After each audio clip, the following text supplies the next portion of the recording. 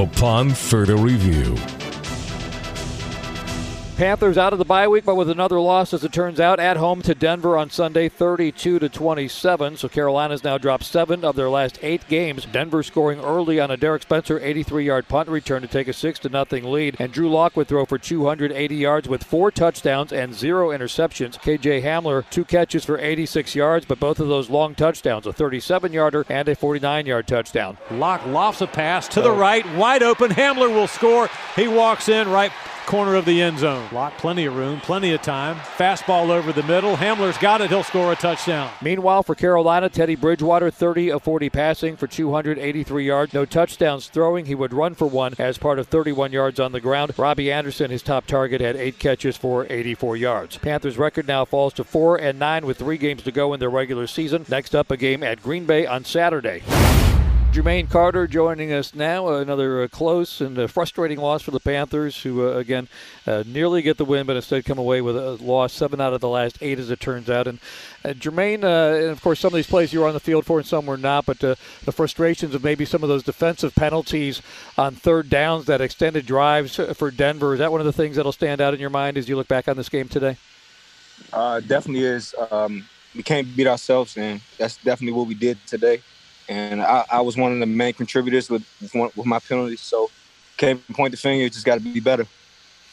What were you, it's Mick, Jermaine, what were you thinking and what was your mindset? I know you're an excitable football player, but what happened on that one particular play you're referring to? I mean, it was nothing that I was really thinking. That's just how I play the game of football. I just play hard all the time, and I just got to tone it down some and just be smarter when I make a play. Hey, Jermaine, it's Kurt Coleman here. And I'll tell you this, don't ever tone down your play. Keep playing hard. You just have to be conscious of the moment and not be a detriment to the team. You made a great play and a big old hit. So I thought it was actually a really good play, and I love the energy that you bring to the team.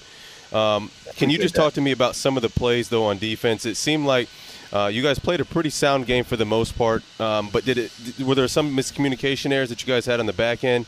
And then finally, on the last series, how big of a stop was it to get them at least give your offense an opportunity to go down and score and win the game?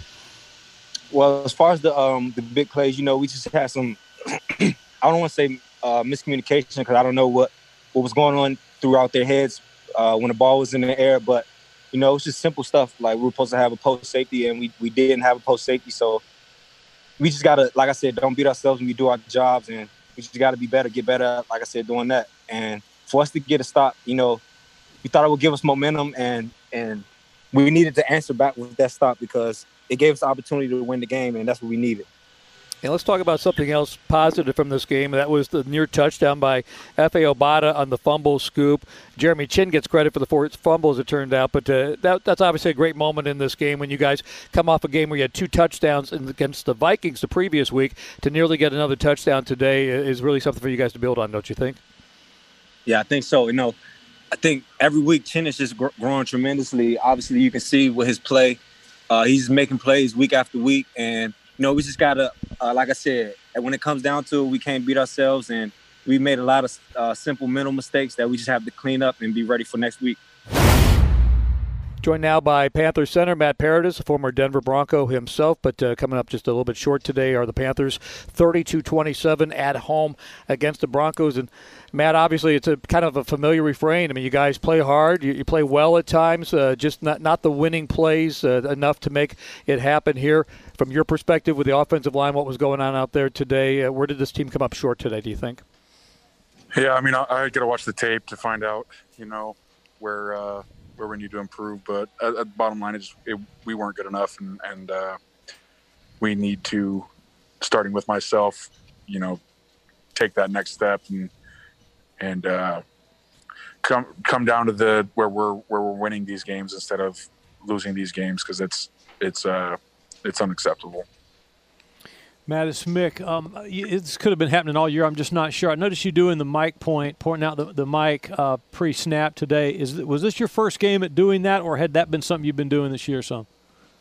No, we do that all year. But I mean, and Teddy and I work together on that. That's not you probably just saw me being a little bit more apparent with pointing and stuff. That's nothing new. Hey, Matt, this is Kurt.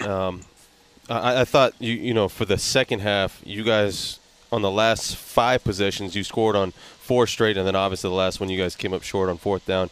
But for the first half, you just couldn't seem like there was not much of a rhythm. You guys couldn't get anything going, and then when you tried to get something going, it just never seemed in sync. I mean, was it the defense that was kind of confusing some of the looks that you guys were trying to set up for the protection calls, or what were you seeing as far as on offense? I mean, it just comes down to execution. I really think, offense is to be a successful offense, you really have to have the entire offense clicking. Every player, what I mean. One guy has a bad play that can really decimate the play, and so we've just got to do a better job of having that consistency with each player and executing every play. And I don't as far as that first half goes, I don't know exactly. I didn't feel confused by what they were doing or anything, but it's just we've got to execute in the first half. We can't have. I mean, I don't know what was the score at halftime. I don't remember, but we have missed opportunities there, and could have been, it's a completely different game if we played the first half like we did the second half. But that doesn't matter. If it is what it is. The game is what the game is, and we're going to learn from it and get better. Panther center Matt Paradis.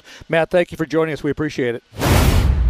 Guys, thanks. We're joined by the head coach, Matt Rhule, now following yet another close loss, 32-27 to Denver. And, Coach, of course, one of the things you preach often is not to do the things that beat yourselves. And in this game, there were some untimely defensive penalties. There were red zone delay of game calls against the offense, things like that. Is that maybe the number one irritant in this game about what went wrong? Yeah, I mean, I think a lot of things went wrong. Penalties bothered me, but we gave up 2 deep balls in coverage, one a post in cover 3 and a fade. We should be in off coverage, things that we haven't given up all year.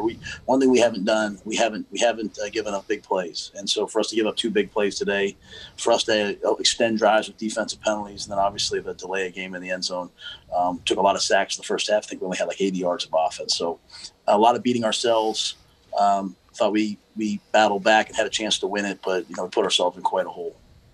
Coach, it's hard to tell sometimes in the press box. On the Brian Burns roughing the passer, it looked like on the TV cameras you were pretty hot. Did you get an explanation, or was that what you were even seeking on the boundary? Yeah, well, they just said that he landed on him. When I looked at the replay on the Jumbotron, it looked like he landed on the side. So there's a defensive holding, then there was that play, and then the taunting. Just 3 plays, extended drives, and I'd like us to be better. At the same time, I just was trying to figure out why they called that one. Hey, Coach, Kirk Coleman here, and I think one thing that at least I know I can hang my hat on this Carolina Panthers team is that there is no quit in the team, and I applaud you for instilling that into this team. But one thing, and you touched on the deep ball, the second one when they were in cover 3, I was wondering if that was just a coverage bust or what that was. On the 4th and 8, on that last drive, can you just kind of walk us through that mindset of the play with the stutter and go with Mike Davis on the outside and the crossing route? I know you saw him in man coverage. Is that the kind of play that you guys wanted to draw up? Yeah, I mean, Joe drew the play. I mean, Mike's really not in that progression. I think he just left him out there, man coverage, just to kind of clean the box up so we know which linebacker we're going to. The hope was to get the ball to Robbie. He had single coverage. He was working a route. And, we got Teddy got off it quick and went to the shallow cross. So what exactly he saw, I haven't seen the tape yet, but at least as the play went in, the hope was, get Robbie one-on-one and take a shot throwing the ball to him and see, versus man coverage. And, Coach, there were some good moments down in that 4th quarter as well. You guys had a 28-second touchdown drive.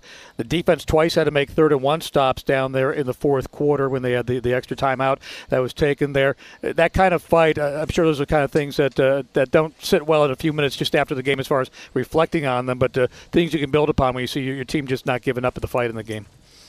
No, I appreciate the mindset of our team. I respect the heck out of the guys and the way that they battle and the way that they come back. To me, there's football is a pretty simple game. You have to prepare and play really hard, and then you also have to do your job and not beat yourself. And I have no issue with our effort at any point. this year. Even in the second half against Tampa Bay, we played hard. Guys run around, guys try to make plays, guys play physical. I respect that.